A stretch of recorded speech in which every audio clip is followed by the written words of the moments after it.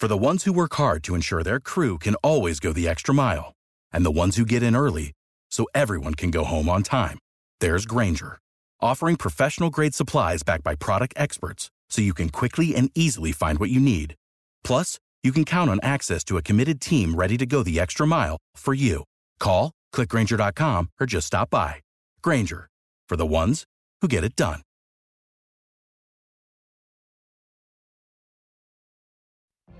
What if you could have a career where the opportunities are as vast as our nation, where it's not about mission statements, but a shared mission? At U.S. Customs and Border Protection, we go beyond to protect more than borders. From ship to shore, air to ground, cities to local communities, CBP agents and officers are keeping people safe. Join U.S. Customs and Border Protection and go beyond for something far greater than yourself. Learn more at cbp.gov/careers. Find other great podcasts like this one at podmoth.network. Hey everyone, my name is Eddie, producer, legend, and host of My Crunchy podcast over on the Podmoth Media Network. If you're looking for something chaotic, somewhat messy, and very incomprehensible, then go stream My Crunchy podcast on Spotify and Apple Podcasts. So stop searching and start listening to all your new faves from the Podmoth Media Network team now. Hey, Twisted listeners, I'm Cindy. And I'm Diva. And this is Twisted Listeners, a podcast about murder and lists.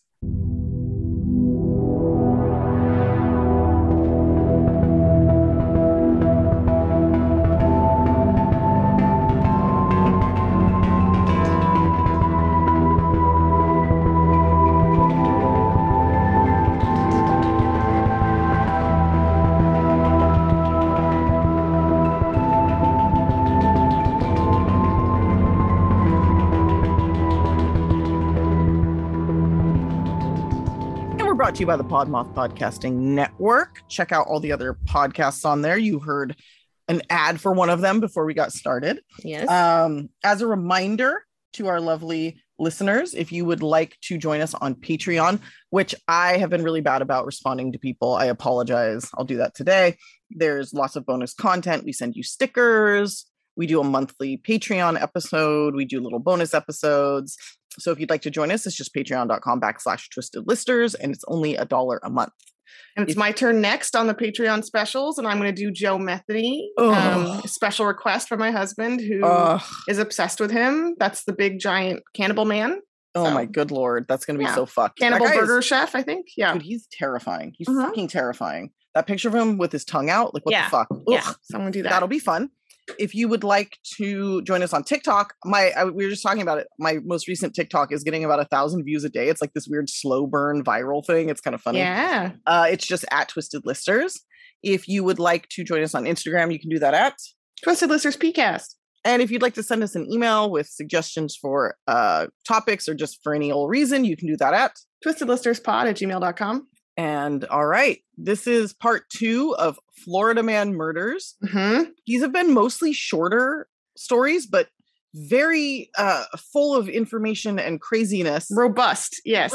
Yes. Mine are not that short. I'll give a disclaimer, but they're very beefy. Like I had to cut down a lot because I got lost in them. But yeah, as I said in the beginning of last time, this is not all Florida things ever because it's a kind of vast topic. But I tried to pick very Florida-rific feelings, the kind of Florida man chases alligator with knife, or that kind of vibe that we're all used to seeing. It's like Ode to Florida. It's like a parfum, the like essence. a very it's a very distilled essence of Florida.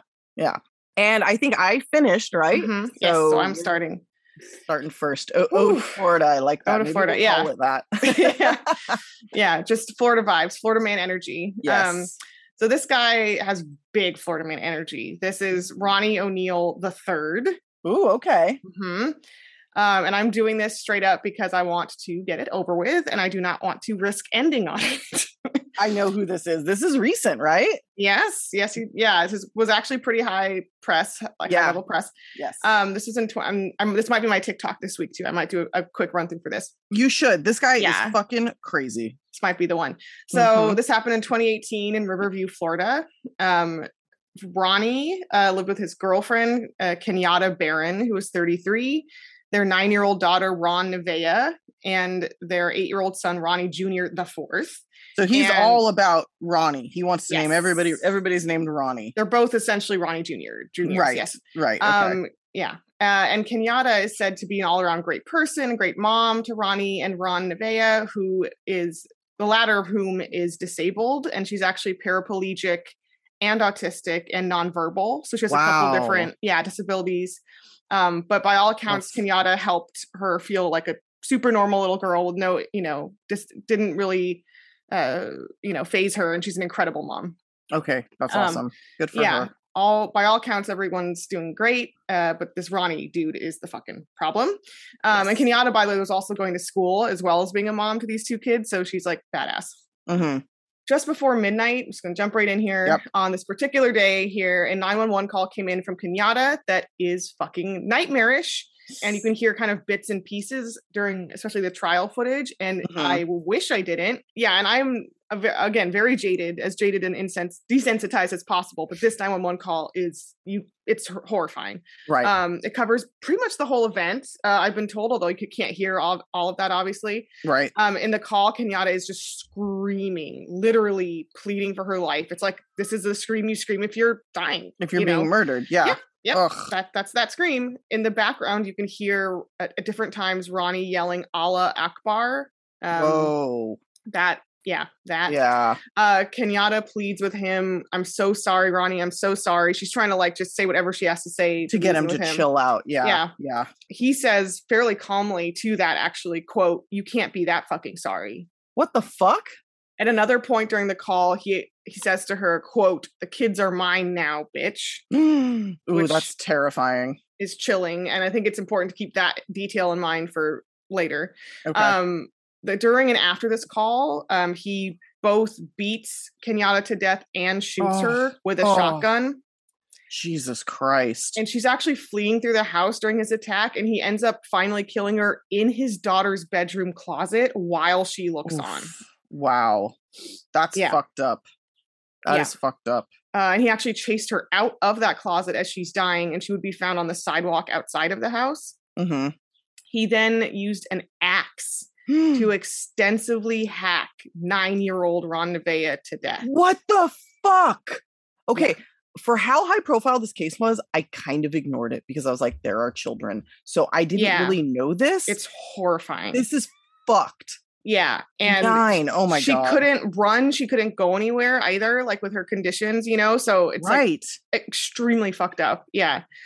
And he then turned to 8-year-old Ronnie Jr., who he stabbed with a kitchen knife. Jesus Christ. He then lit the house and his daughter's body on fire. So this guy, what the fuck? Yeah. It's cruel. It's insane. It's really, Yeah. He then calls 911 himself during this whole episode, and he says that he was just attacked by, quote, some white demon that was inside Kiki, which is a nickname for Kenyatta, I guess. Okay. And that Kenyatta tried to kill him. Okay, that's probably not going to fly. Yeah. In my opinion, I was just I don't know. In my opinion, he's already trying to set up that he's seeing things. Mm-hmm. In a very deliberate way. Yeah. Feels like bullshit. Yeah. That's my sense of this, having spent some time with this guy, too much time with him. So police come and arrest Ronnie the third here. They have to actually taser him because he's resisting pretty violently. I also want to point out, because we've seen this in several Florida cases now, with the exception of your first one you started with the cannibal and the Causeway. But isn't it interesting how police can taser someone and not shoot them?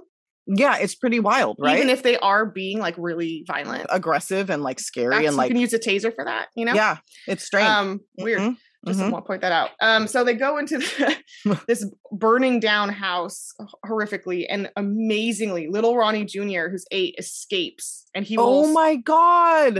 Even though he's burnt and stabbed, he will survive. Oh, I remember that. Yeah. Yeah. This is it's great he survived, but I can't imagine that. Having gone through trauma. Oh yeah. Just a boatload. Yeah. So in the police car, Ronnie continues on saying he was attacked by white demons. Kenyatta is the devil. He says those children are the devil's children. Not my children. Those children are the those devil's children. Okay. He's charged with, I believe, first-degree murder, all kinds of charges, arson, you name it. Yeah. The whole 9 yards. And although he was briefly ruled incompetent to stand trial, he was later found competent, and he then decides that he will represent himself. Which is the only thing that he's done so far that makes me think he's legitimately got some problems. Because that's a good point. Not something that people typically do if they don't have some sort of mental condition that makes them have. That's a good point. I mean? Yeah. I mean, I do think he has like narcissism on steroids. So that could be it, but it could be that, like, you know, coalesced or conflated with a couple other things. Absolutely. Yeah. You know, everyone can have multiple things. Yeah. We're not doctors. We don't know. He might just be an asshole. No, I mean, I feel pretty solid about the narcissism diagnosis I'm giving him. Whatever the fuck else he has going on, I'm not sure. Right. But it doesn't come up again after he's ruled competent. Okay. But he and his lawyers initially, his lawyer team, I guess, initially say, and this is foreshadowing Chris Watts, because so I wonder if this is where Chris Watts got the fucking idea, but he initially tries to say that he only killed Kenyatta because she first killed Ron Nevaeh.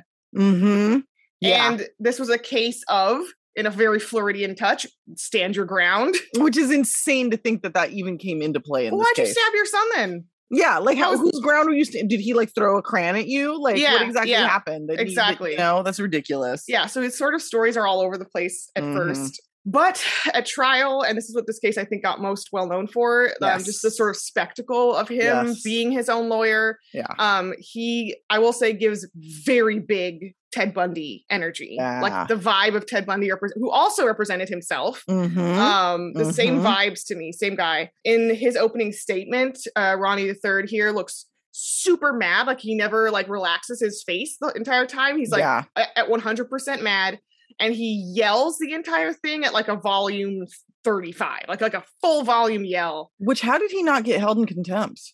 I don't know. He's so representing himself. Again, he yelled the whole opening statement. He says in the yelling, just a brief summary, essentially, that the evidence will show that law enforcement tampered with evidence. He said, quote, "The evidence is going to show that my son did not see me murder his mom." He says his son is lying.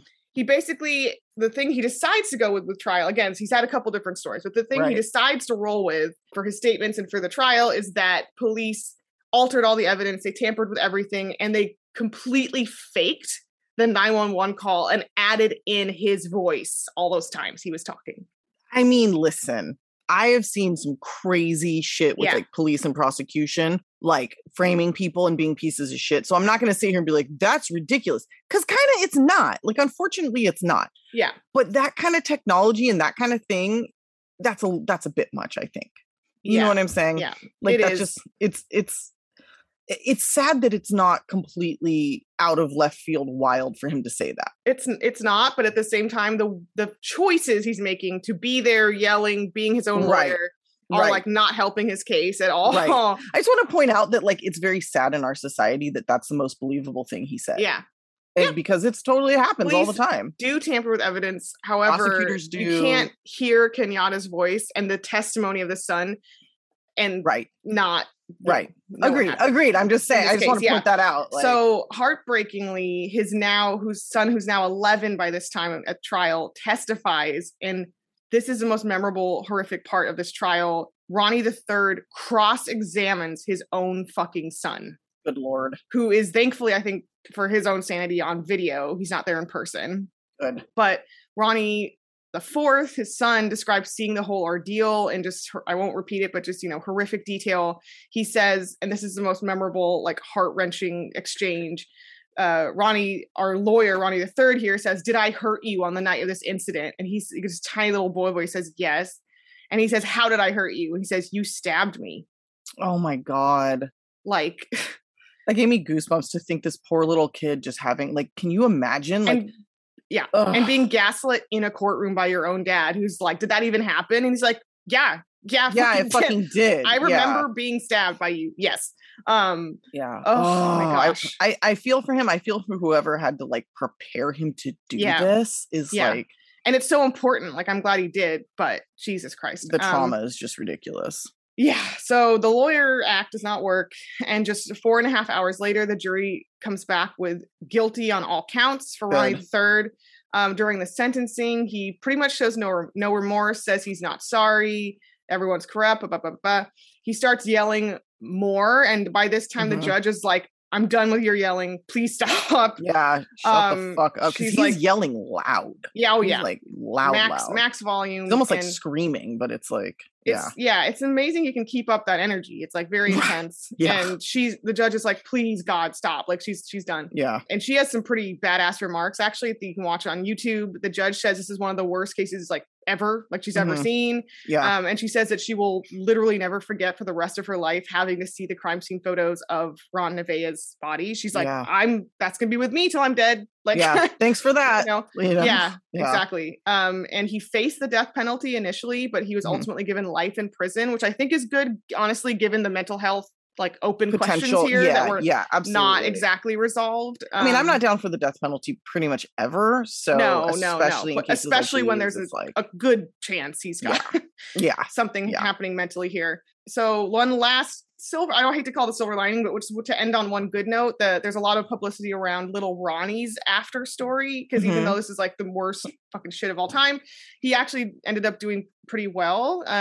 He's been receiving extensive mental health care through and after the trial, and a detective from the Hillsborough County Sheriff's Office actually adopted him, and he has 5 siblings, and he's apparently super happy and thriving in his new home, and they're getting him all the help he needs. That's great. Oh, that makes me so happy. Yeah. So at least he, like found a new family and I mean, ACAB, but like cool.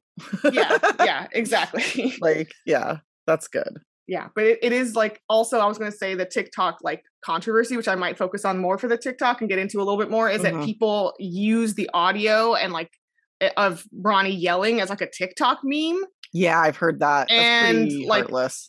Don't like he's yelling, like in part he's yelling at his own son who he tried to murder. Like there's context like, once you know even a little bit about what he actually did, it's like no, don't that's not good. It's not humorous at all.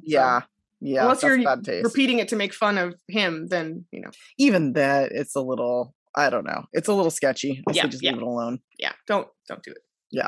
Wow. Okay, well, I'm going to continue. I feel like part 1 was all the like quote fun Florida murders. Like they were terrible, but they were like kind of interesting. Yeah. And now we're kind of getting into like straight awful murders. Some dark stuff. Yeah. The dark shit. It's funny.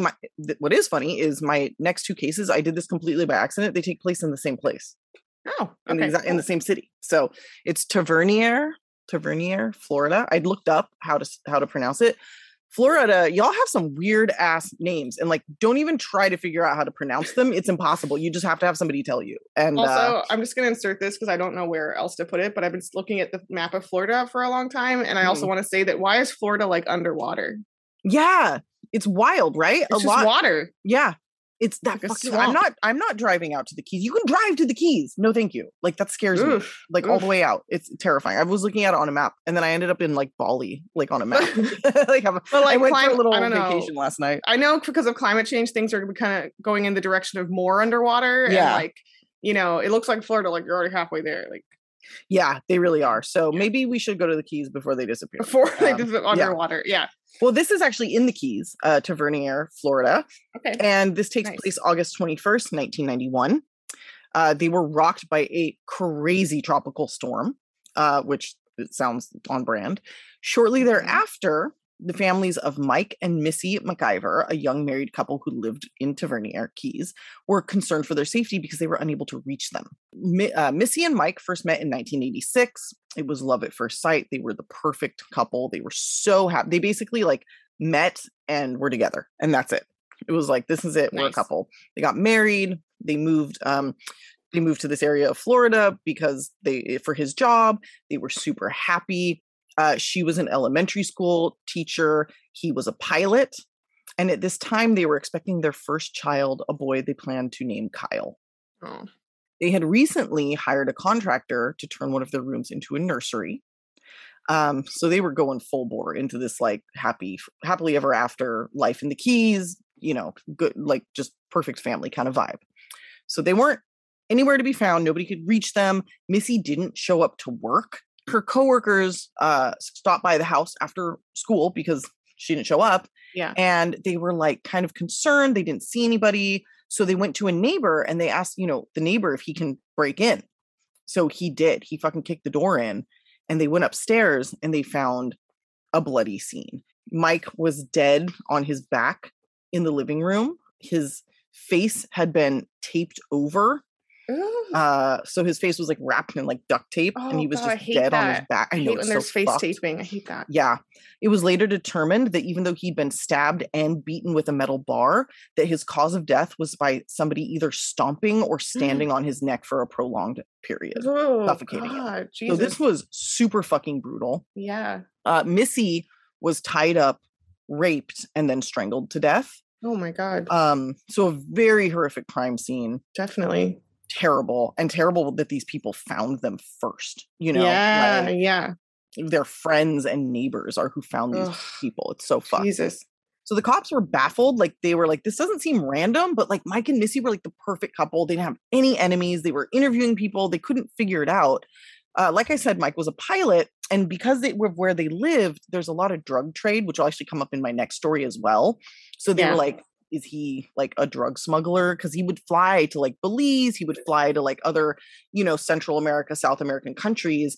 Like he had actually just bought a plane in Belize. So cops like went there to make sure the sale was legitimate. And it was like, everything was above board. Like it all was, so they're like, okay, it's not drugs, which they didn't really think, but they had to check, Yeah. They looked into his brother. His brother was a pilot, but he submitted DNA because there was semen on Missy and he was cleared. His brother was really upset about that, but he also was like, okay, I get it. They're following all leads. They also looked into the contractor, because there was a ladder that went up to the nursery outside the house, and his boot prints were found outside the house.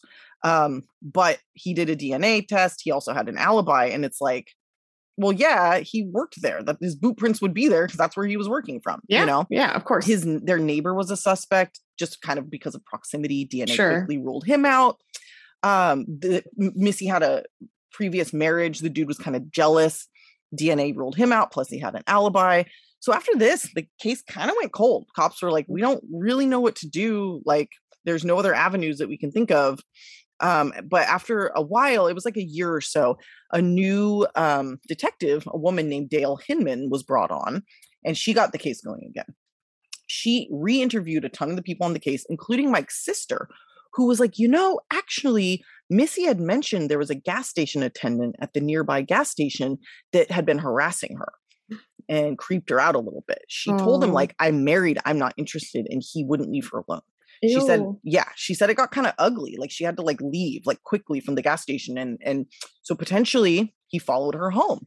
Like, who knows, Yeah. Police found receipts from the gas station. So they knew that there was the connection, that she actually did go to that station at the time this guy worked there. They had nothing else though. So they decided to put this guy under surveillance.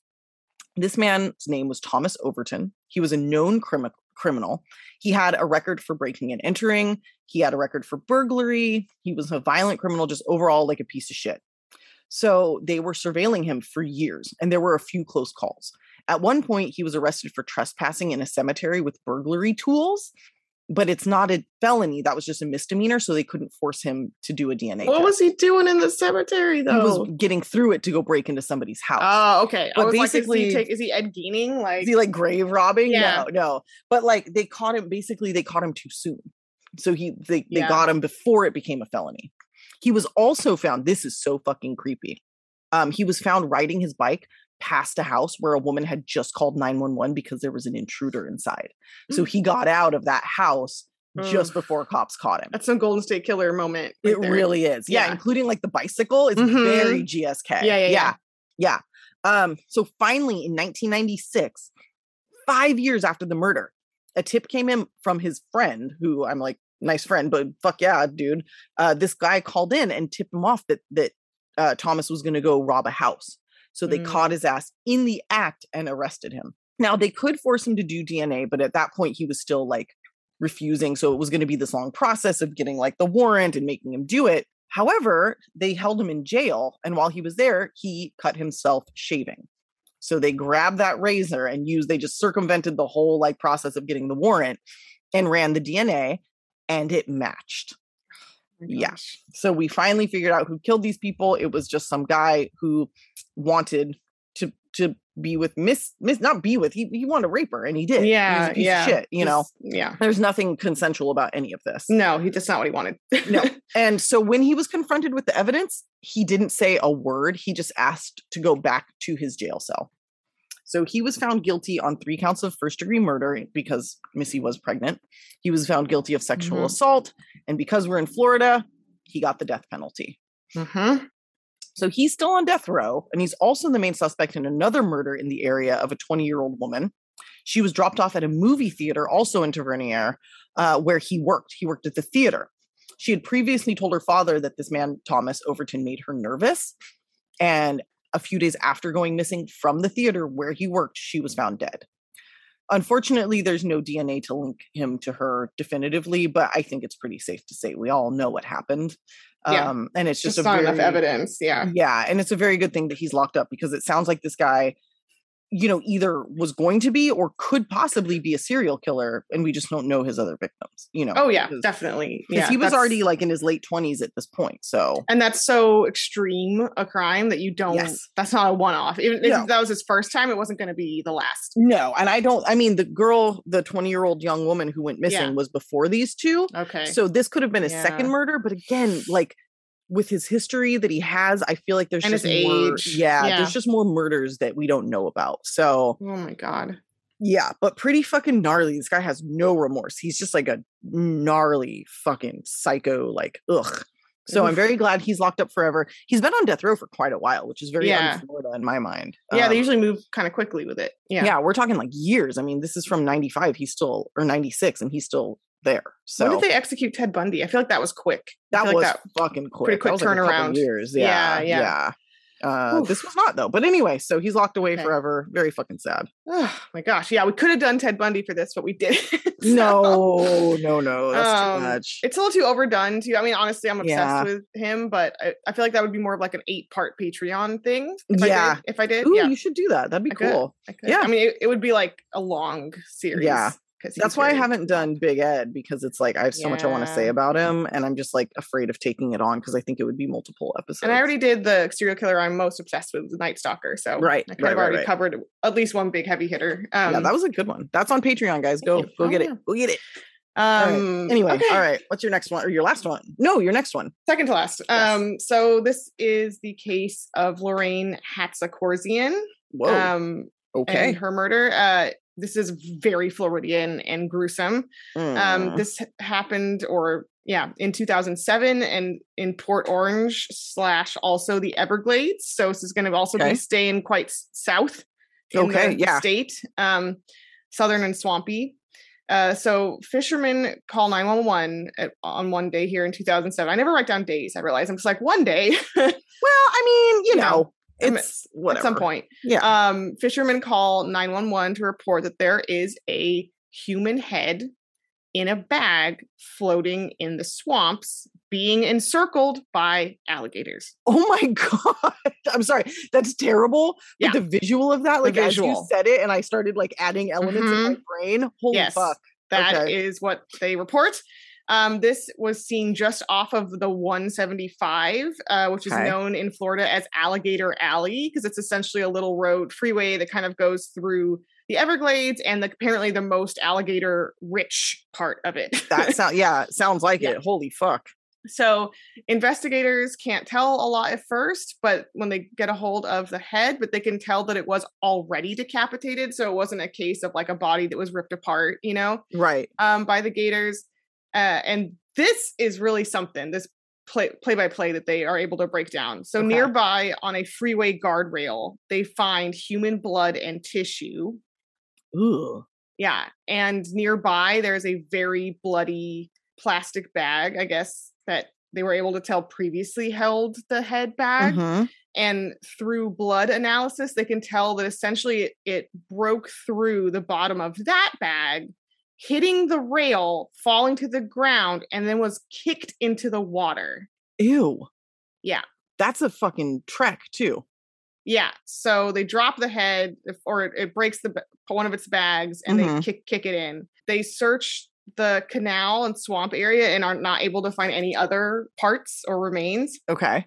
Forensic scientists determined that the skull belonged to a white female, or head/skull belonged to a white female between the ages of 20 and 40 who had suffered some kind of blunt force trauma to the head. And they are able to determine that the decapitation began pre-mortem. Oh my God. Yep. Okay. I will tell you, I have a very strong stomach, but some of those like beheading videos that you find online, where people are like struggling for their life as they're being beheaded, that shit, like thinking, like just even saying that right now, I can picture one that I saw. Yeah. Like those are the types of things that like never leave you. No. They never fucking leave you. No, I was like, about to say like, be like smug. Like I've never watched one of those. I'm like, no, I have. But like, it's not something I ever seek out. Like the one that I saw, they will fuck you up. I didn't know that it was going. That was the hardest. It surprised you. Yeah. Yes. And I wasn't ready for it. It honestly, I lost my appetite for like days. Like it really, like that's a next level thing that I don't think, like those need to not be online. Those need not be happening, but like no, yeah. That the internet has some dark things you can find, and that's definitely a line. Where here's the thing, I don't want to watch any murders. With the Lucky Land Slots, you can get lucky just about anywhere. This is your captain speaking. We've got clear runway and the weather's fine, but we're just going to circle up here a while and get lucky. No, nothing like that. It's just these cash prizes add up quick. So I suggest you sit back, keep your tray table upright, and start getting lucky. Play for free at LuckyLandSlots.com. Are you feeling lucky? No purchase necessary. Void where prohibited by law. 18+ terms and conditions apply. See website for details. Hey guys, it is Ryan. I'm not sure if you know this about me, but I'm a bit of a fun fanatic when I can. I like to work, but I like fun too. It's a thing. And now the truth is out there. I can tell you about my favorite place to have fun. Chumba Casino. They have hundreds of social casino style games to choose from with new games released each week. You can play for free anytime, anywhere. And each day brings a new chance to collect daily bonuses. So join me in the fun. Sign up now at ChumbaCasino.com. No purchase necessary. VGW. Void where prohibited by law. See terms and conditions. 18+. Happen. Like it's quite different, obviously, I think, different level to see a body crime scene than to watch a video of murder. Like that's a different, like the different level. Like I've never watched the like 3 Guys, 1 Ice Pick, or like the Luca Magnotta murder video. Like I've never wanted to watch that. Like I've never wanted to watch that. I watched the Luca Magnotta. Oh my God. Yeah. It's not as bad as a beheading video, for sure. Really? Oh my God. Because the actual act isn't on the video. It's just like the aftermath. Right. It's the before and the after. A lot of people think of like beheading too in like kind of the medieval execution sense, where you have like the executioner who's a pro and he goes up there and one shot. Nope. You know, which of course those were actually quite messy very often. Yes. But but it's very hard. But that's not. Yeah. It's a struggle. Guys, just don't. I'm just going to tell you right now. Just absolutely do not. Actually, I do want to do like beheadings as a top 10. Like, great. I do want to make us do that at some point. All right. That would be terrible. I know a lot about beheading, like historically, so I can get really nerdy with it. So great. All right. I mean, that'll maybe make it better. Yeah. We'll do old timey ones too. It'll make it fun. Okay. So anyway, so this head bag is found. Well, the bag the head was in was found to be from a very specific Long Island grocery chain named Waldbaum's. Which is not found anywhere in Florida. So they contact Long Island police and think perhaps maybe the rest of the body would show up in Long Island. Yeah. It doesn't. Oh. But a few months, it's still a good clue. So a few months later in Port Orange, Florida, one Louis Carolio comes into the police station to report that 2 men from New York, Paul Trucchio and Robert Mackey, had been bragging about killing and dismembering, quote, some girl from New York and leaving her head to alligators. Oh, shit. Mm-hmm. Wow. And he says that these guys and him have been partying at a motel where they're also, partying and confessing. And at this motel, confession party. Yeah. This is the Florida moment here. At this hotel, besides the alligators that already happened. Right. But Trucchio and Mackey had an alligator sculpture that they called the alligator god, and they were patting it on the head and praying to it for the alligators to eat the head. Oh, which they almost got their wish. They almost did. But not because they were praying, just because you throw a fucking head into a thing full of alligators, it's going to happen. Yeah. But yeah, so that's the alligator god. Right. Yeah. So they later try and find the truck that was used for this, but it's been dumped at a salvage yard and destroyed, Truccio's truck. But Lewis says he remembers seeing Paul toss his license plate from this truck off a nearby bridge into a swamp. He leads them to the spot, and shockingly, divers find it. Oh, well, that's good. Also, like, why not just leave it with the truck that's being destroyed? I mean, I'm glad he didn't, but again, how to not get caught corner with Cindy, like a little bit there. Like, why are you spreading the evidence around, stupid? He did, and they found it. Yeah. And they pull the plate, run the plate, and the car it belonged to is found to belong to a missing New York woman, Lori Hatzikorzian. Oh, yeah, there she is. Exactly. She was 41 years old. They go and get DNA from her family and determine that the head is, of course, it's hers. Lori's. Yeah. Her family says that she did know Paul and Robert. They were friends. And they go back to Port Orange and find these two guys and arrest them. And they were actually at a house that oddly Lewis had rented for the three of them. So they just moved in together after the murder confession, which is a whole other, like, what? They're like, you sound legit. Let's live together. Yeah, exactly. It's very weird. Yeah. So prosecutors hypothesize that they also dismembered her with their tree trimming equipment because they were tree trimmers. Yeah, probably. According to, partially confession later, partly what they think is that they spread her body parts in kind of swamps and areas throughout Florida. So there's kind of it's not very traceable. Right. In 2012, this all drags on for a while. Truccio finally stands trial for second-degree murder. Good. And Paul Truccio is very much a little baby man. He throws a little hissy fits all throughout the trial.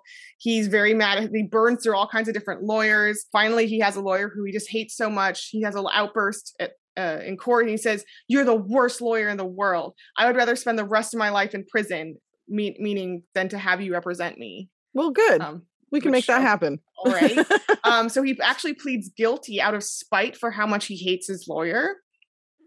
What a fucking idiot. Great. I mean, great, but like, what the hell is wrong with you? He thought apparently that he could withdraw his plea right away and then get a new trial, but they do not let him, and he gets 30 years in prison. Good. Fuck him. In Robert Mackey's trial, who apparently Robert Mackey is kind of the secondary guy, and Paul was like the main murderer. Robert Mackey did more of the dismembering and throwing. The real story kind of comes out, which I partially already said. Right. They had Lori, but the kind of a little bit of the motive, but it's not much of a motive comes out.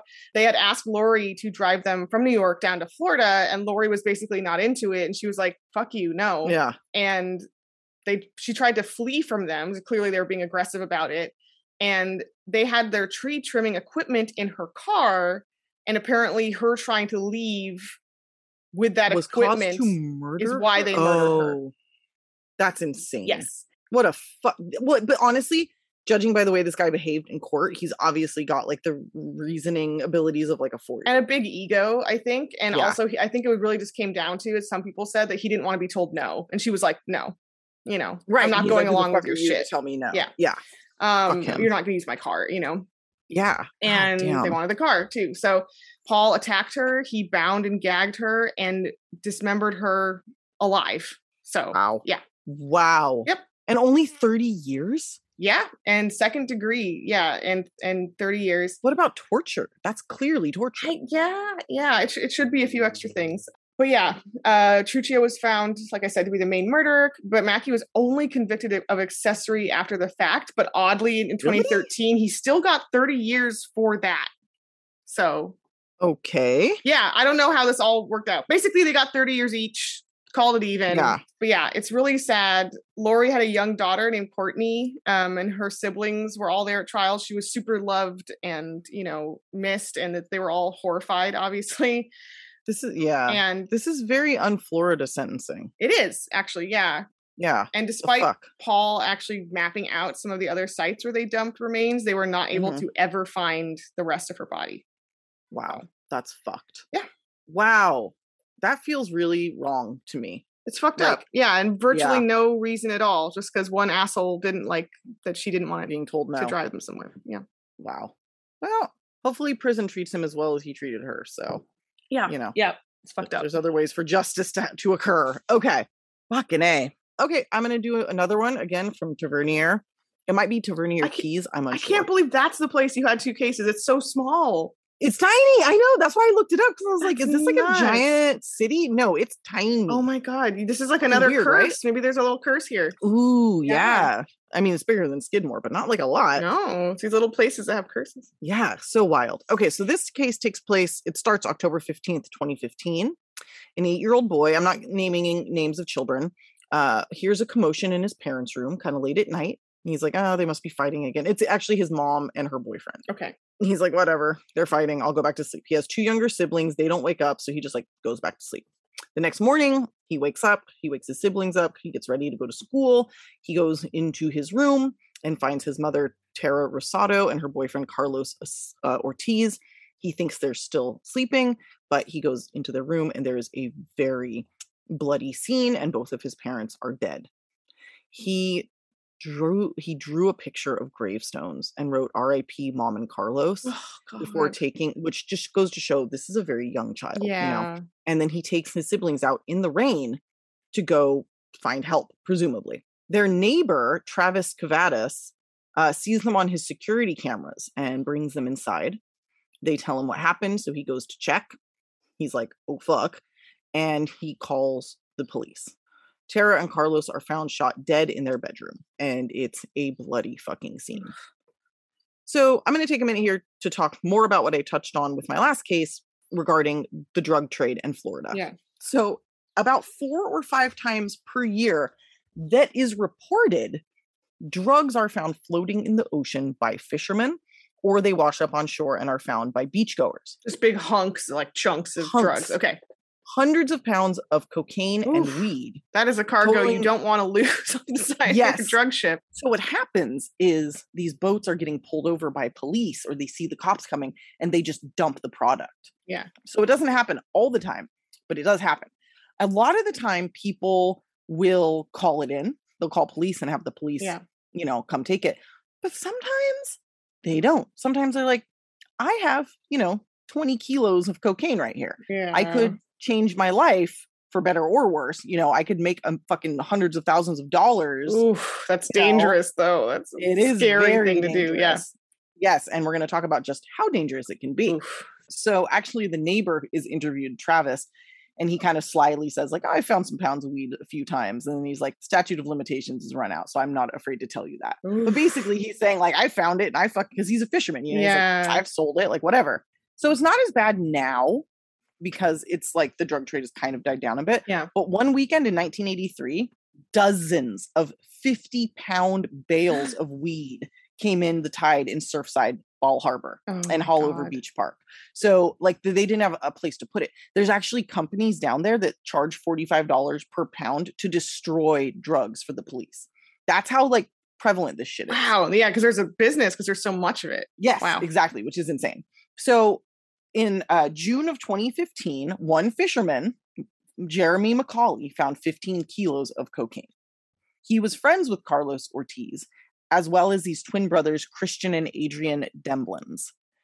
Jeremy decides, I'm not turning this in. I'm going to make a bunch of fucking money. Yeah. So Jeremy had some previous drug issues. A lot of people in this area are in on drugs. Even if they're not addicts, they are casual users, or they're just kind of familiar with it, right? Carlos and Tara had met not that long ago, about a year or so, just after Tara had divorced her husband, who she'd married when she was only 18. She and her previous husband had 3 kids together before splitting up, and she started dating Carlos just 6 months after the split. Okay. Carlos was a barber and wannabe tattoo artist with dreams of opening his own tattoo shop. He was also a very serious drug addict. Okay. Constantly taking oxy, doing cocaine, he used heroin, like very, very serious. Yeah.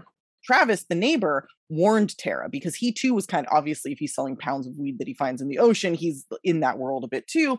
And, he told her, this guy, Carlos, he's not a good guy. Like, he's got issues. But Tara was like, I can change him. I love him, whatever. Unfortunately, she ended up casually doing drugs with him. and it seemed like it was getting worse. Ugh. So yeah, those are hard drugs to do casually. That's not like those aren't really in the casual category. Those are casual drugs. No. Well, cocaine maybe, but like, Yeah, the heroin. Yeah, exactly. So it was headed in a bad direction. Anyway, Jeremy, like I said, decided to sell the drugs, and he enlisted Carlos as well as the twins to help him. In return, he was going to help Carlos open his tattoo shop, which may or may not have also been a cover for money laundering for these drugs. Yeah. So the tattoo shop was called Ink Your Dreams with 3 Z's at the end, which is something that a Floridian on cocaine would come up. Yeah. I think when you're doing a lot of drugs like that, you would definitely add more Z's. Yes, for sure. You can't get enough Z's on the ends of words. Can't get enough Z's. Yeah. It's so true. So as you might expect, things went south between these two drugged out, inexperienced dealers. Yeah.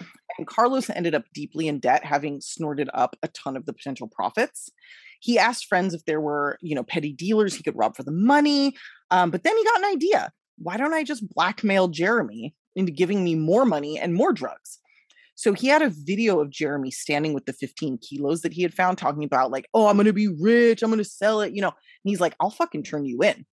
So he fucking texts Jeremy the night of the murders. And he's like, if you don't give me like half of the money right now and more drugs, like I'm going to turn you in.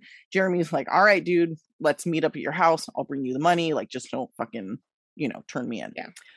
Hours later, Carlos and Tara are shot dead.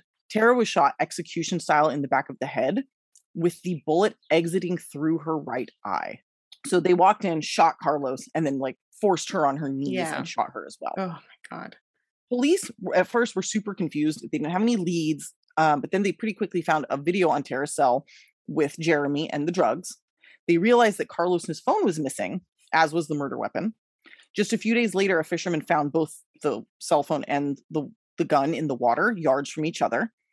Texts were found on the phone that implicated Jeremy, the ones I was talking about. Yeah. And the gun had belonged to Jeremy, the murder weapon. Okay. Yeah. Right? Check. Yeah. Yes. Then the Demlin twins said that they were involved because they got interviewed. But they said, Jeremy did the shooting. Adrian was like, I was the driver. My brother Christian wasn't even there. I waited outside. Jeremy shot them, then made me drive him away. I didn't know what happened. I didn't hear the shots, whatever. I had no idea what he was going there to do. Here's where it gets murky. Christian, the other twin, was in prison or in jail and confessed to a cellmate that he actually shot Carlos and Tara. And you're kind of like, okay, well, who fucking knows, right? Yeah. Inmate Eric Lansford said that he told the story in such crazy detail, down to him shooting her through the eye. And how would somebody who wasn't there? That's so specific. That? Yeah, for sure. It's so specific. Especially if his brother only drove the car, his brother wouldn't know how she was shot. No.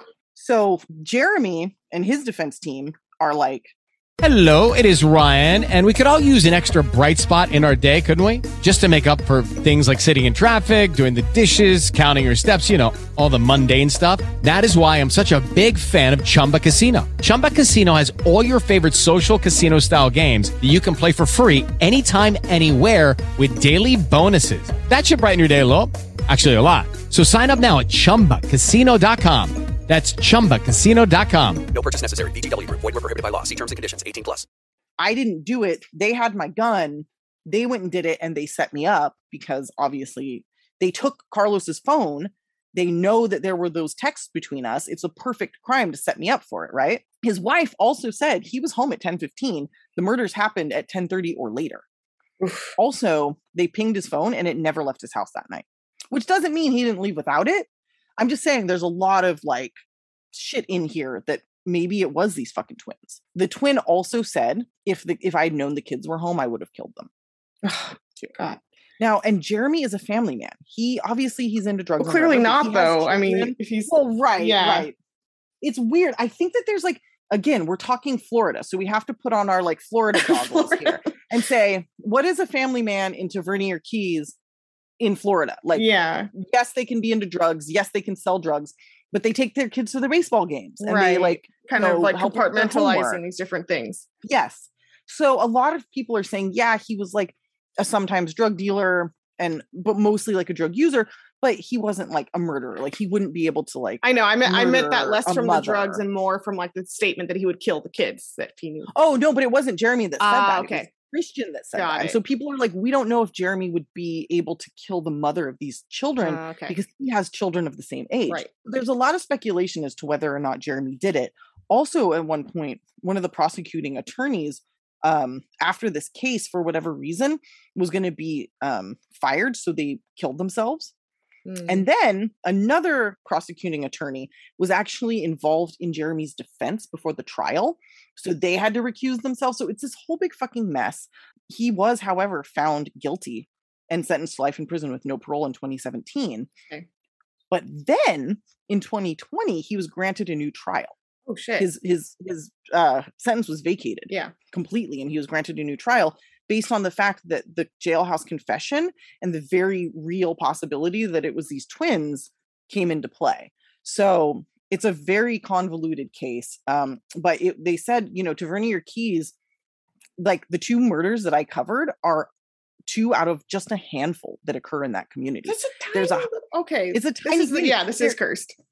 It is. It must be. Yeah. What they're saying, there's tons of crime there, but there's very, very little murder.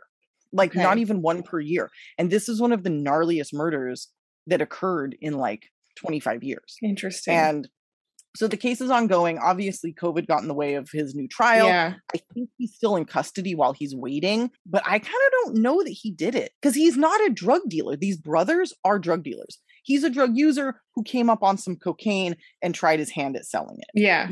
So it's kind of interesting, but a pretty sad story because who knows where these kids are. I think they're with her parents. Okay. Potentially. Yeah. Her parents were the one that like bought her a double wide that they were living in. That's where they were when they were murdered, trying to help her get her life together after her divorce. But real fucking sad and real convoluted. So who knows what happened? Yeah. And beware of floating bales of drugs. Just push that right back into the water. Just kind of don't nudge it. Do the math. Don't do the math. Nope. Because it will be hundreds of thousands of dollars. Nudge it back into the sea. Let the alligators have it. Let the fish have it. You're going to get caught. Yeah. You're going to go to jail for years, or you're going to get murdered, or you're going to become a cocaine addict, or all of the above. Yeah. Probably all of the above. Don't do it. Leave it alone. Let the alligators have the cocaine. So. Yes. Yeah. Eat it. Yeah. Oh my God. Alligators on cocaine. I don't know. Definitely is a thing. That's scary. Oh, surely in Florida right now, as I speak, there's an alligator on cocaine. High on cocaine. Yes. I'm sure. I'm sure. Good God. Okay. All right. What's our last one for this amazing topic? Oh, last one. Okay. I guess, I'm wrapping it up. So my last one is a very Florida man. Nicholas Gibson. Okay. This happened in 2019 in Miami Beach. Right. Nicholas Brent Gibson, or as he called himself, Brent Savage. Ooh. Yeah, already getting a sense of this guy. It's like Fred Savage. Yeah. Not that cool. Not that cool. He was 34 at this time. He was a registered sex offender. Ooh, nice. Okay. He had 2 prior rape charges, one of which was from 2000 when he was just 13. Oh my God. Okay, so this guy is just born fucked. Yeah, early fuckery here. Yeah. He had spent from that charge 7 years in a juvenile detention facility until he was 20. He committed another sexual assault right after getting out in 2008. So yeah, a lot here. Mm-hmm. In Georgia, he had served time in prison twice for failing to register as a sex offender as well. Yeah, that's fair. Do that. Don't do that. Yeah. He also, and I'm just including this in his rap sheet, but he has several really awful tattoos, including a really, really, really, really bad looking face on his neck. Like, black and white face on his neck. So yeah. There's an artist I really like called Neckface. Maybe that's where he got it. No, this is not an artist you like. Trust me. When those black and white faces just look like they melted, Yes. Kind of like that. Yes. Yeah. He also has the word freedom tattooed very poorly above his eyebrow. Ooh, nice. So I'm just trying to paint a picture here. Makes a lot of sense. Yeah. So this is a classy man. A Florida man. Yeah. So Nicholas here, as of 2019, again, he's served time in and out for all those horrible things. But he was working as a home health aide for a 77-year-old man named Eric Stalker. Okay. Which probably not the best job for him. How did that happen? I think he was like being nice and trying to help him out and kind of like, if you're my health aide, you can stay with me kind of thing for free. So he's also described as his roommate because he was kind of living with him and helping him out. Mm-hmm. However, and I don't have like any motive here. This case is still ongoing and it's going to be a shorter one. However, in April 2019, he attacked Eric and killed him with a samurai sword. Whoa. Okay. That's like, yeah, that's weird. Yeah. I'm sorry. I don't know. That this feels weird. Yeah. A dude with a freedom tattoo on his eyeball or above his eye. Yes. Murdered an old man with a samurai sword. Correct. That's a good. Yeah. Wow. And next week, which I've already started on, and we'll reveal the topic shortly, I have a case that also involves a samurai sword. So, wow. Yeah. Do that? I good luck. I picked that actually on purpose because I wanted to keep the theme. The samurai sword going. Yeah. So 2 weeks later, after this murder, Eric's decomposing body was found when neighbors noticed the smell. This is apartments. These are apartments. Yeah. They're like, okay. When investigators find Stalker, one samurai sword was still left in his body. Oh, that's fucked Another up. sword was found next to his body with blood on it. So there's multiple samurai swords. Yeah, it's not just one. Not just one. His ankles were also bound with a sheet at the crime scene. Yeah. And $100 bills were scattered around the body and were stuck on the wall. And I'm not done painting the picture of the crime scene here. One more thing. Rome must fall was written in his blood on the wall. This is fucking weird. So there's like hundreds of dollars, right? Like Manson-esque blood on the wall. Samurai swords. Multiple samurai swords. Correct. Rome must fall. Yeah. There's drugs. Tell me there's drugs. I don't know. We can only guess. Yeah. A witness nearby this apartment complex will later say that he saw a man leaving the apartment with face tattoos. So a very distinctive looking man with a samurai sword in a sheath. So I guess there were 3 total. Wow. So yeah. Multi samurai swords. Okay. Correct. After fleeing, because he didn't take those hundreds of dollars. Yeah. Nicholas here took Stalker's credit card and used that to get himself a Greyhound bus ticket So instead of using untraceable cash, he used his victim's credit card. Correct. Guy's brilliant. Correct. Okay. Yeah. He used the card to get himself a Greyhound bus ticket to New York City, and he keeps using the cards once he's up in New York City. So that's all traceable. Yeah. Great. Smart. In May 2019, the next month, investigators catch up with him in New York City, where he was spotted by a cop at the 1st Avenue and East 14th Street station. He fought the officer trying to arrest him and actually injured the officer. Oh, yeah. So crazy. He sits around in New York, and then after a bunch of boring judicial bullshit in August 2021, so recently, he was extradited back to Florida and officially charged with the Stalker's murder. And I don't know how this works across state lines, but also the assault of that police officer in New York. So he was charged in Florida for the assault in New York? I don't know. Maybe he got New York that charge and then Florida the other charge. I'm not sure. Yeah, that makes more sense. But I mean, who knows? Yeah, who knows? yeah. He's either way. Somehow he got charged for those things. And he's back in Florida now. He does confess, and he said he's very proud, and he says that he is in fact a serial killer, and he has killed 6 other people in Florida, California, and Georgia. Is there proof of that, or is he just talking shit? He claims that his first murder happened in 1999 when he was only 12. And he says that he hit a homeless person in the head with a brick and left him to die in Atlanta when he was 12. Is there?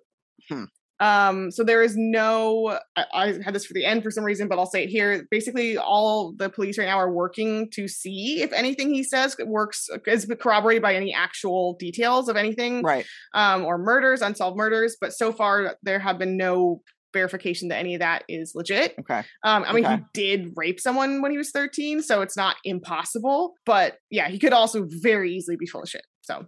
Right. I kind of feel like he might be full of shit. Yes, I think I suspect so too. But they got to obviously check it out, right? Yeah, just in case. Yeah, of course. He's obviously not a chill guy.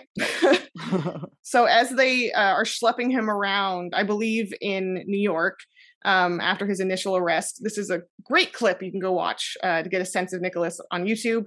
One reporter is able to ask him questions for a moment, kind of up close, and she says, "Did you kill that guy back in Florida?"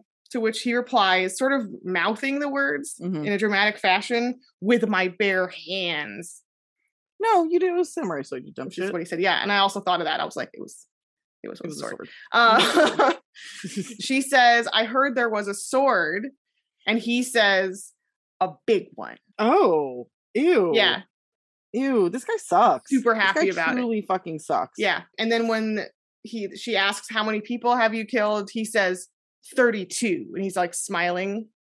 So he's just making shit up. He loves He it. just- He just loves he's the just attention. loving the attention. He's loving the fucking This guy's full Exactly. of shit. This He's- guy's full of shit. I think so, yeah. And also clearly the one time we know for sure he killed someone, he was very sloppy and bad about it. So like right. I got the sense that he would have been caught by now if he was trying to kill bunches of people. If it was Yeah. legit at all, which Mhm. it's fucking not. So I don't think fuck so. him.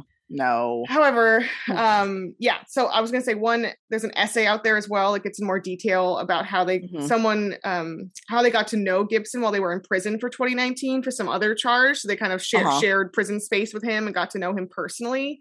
When they were briefly in prison, and they said that at that time he was claiming to the inmates to have killed 32 people total. And I think they kind of fall on the side of he's full of shit as well.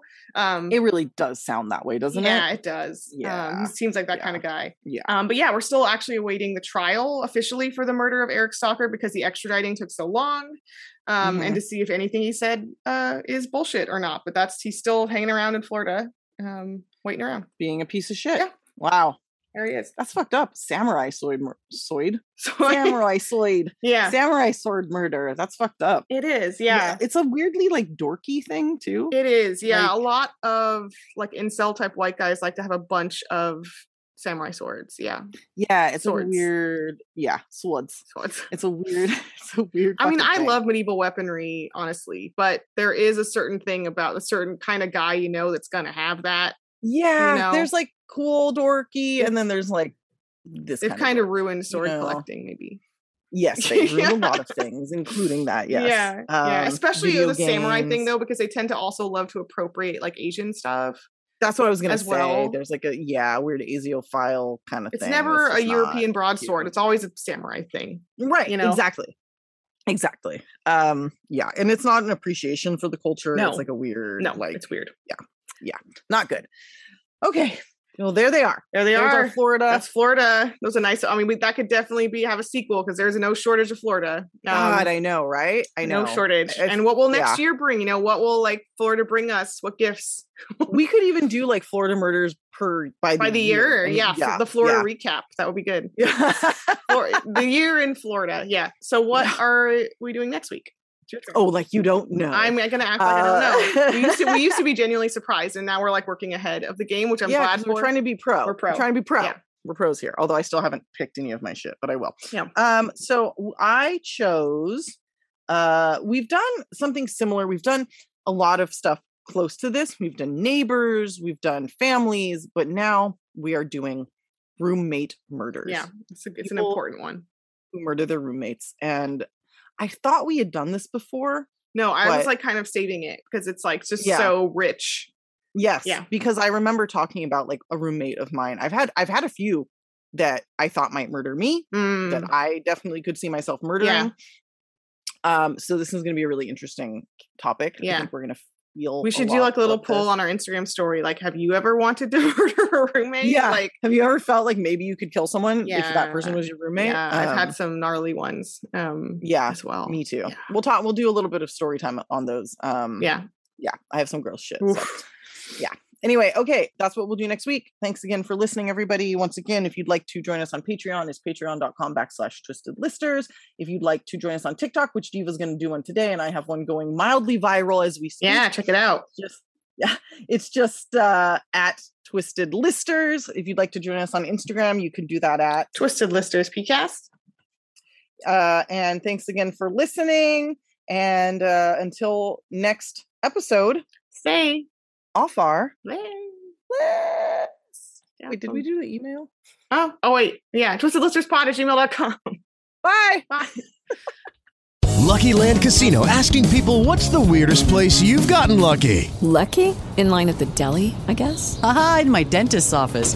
More than once, actually. Do I have to say? Yes, you do. In the car before my kids' PTA meeting. Really? Yes. Excuse me, what's the weirdest place you've gotten lucky? I never win and tell. Well, there you have it. You can get lucky anywhere, playing at LuckyLandSlots.com. Play for free right now. Are you feeling lucky? No purchase necessary. Void where prohibited by law. 18+. Terms and conditions apply. See website for details.